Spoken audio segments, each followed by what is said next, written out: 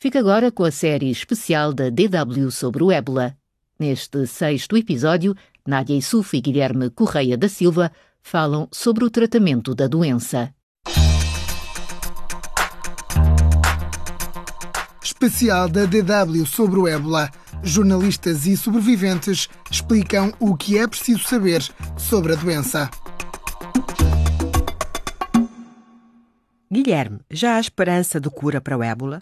As tentativas têm sido muitas, Nádia, mas na verdade ainda não há nenhum remédio clinicamente comprovado ou uma vacina para tratar o Ebola.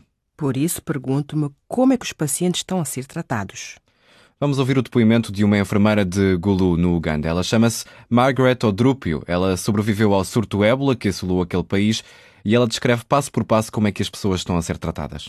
After receiving you, we call a doctor. Depois de recebermos o paciente, chamamos o médico para vir vê-lo.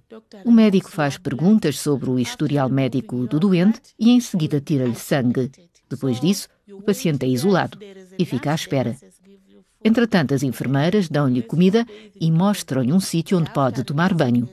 Logo que os resultados são conhecidos, começamos a tratar o doente e encorajamo-lo. Rezamos e o paciente toma os medicamentos. So we pray and then you take that drug. Interessante. Ela fala em tomar medicamentos, mas pelo que sei não se conhece nenhuma cura para o Ebola. Portanto, ela deve estar a referir-se simplesmente a medicamentos para lidar com sintomas como febre, dores de cabeça, perda de líquidos, etc.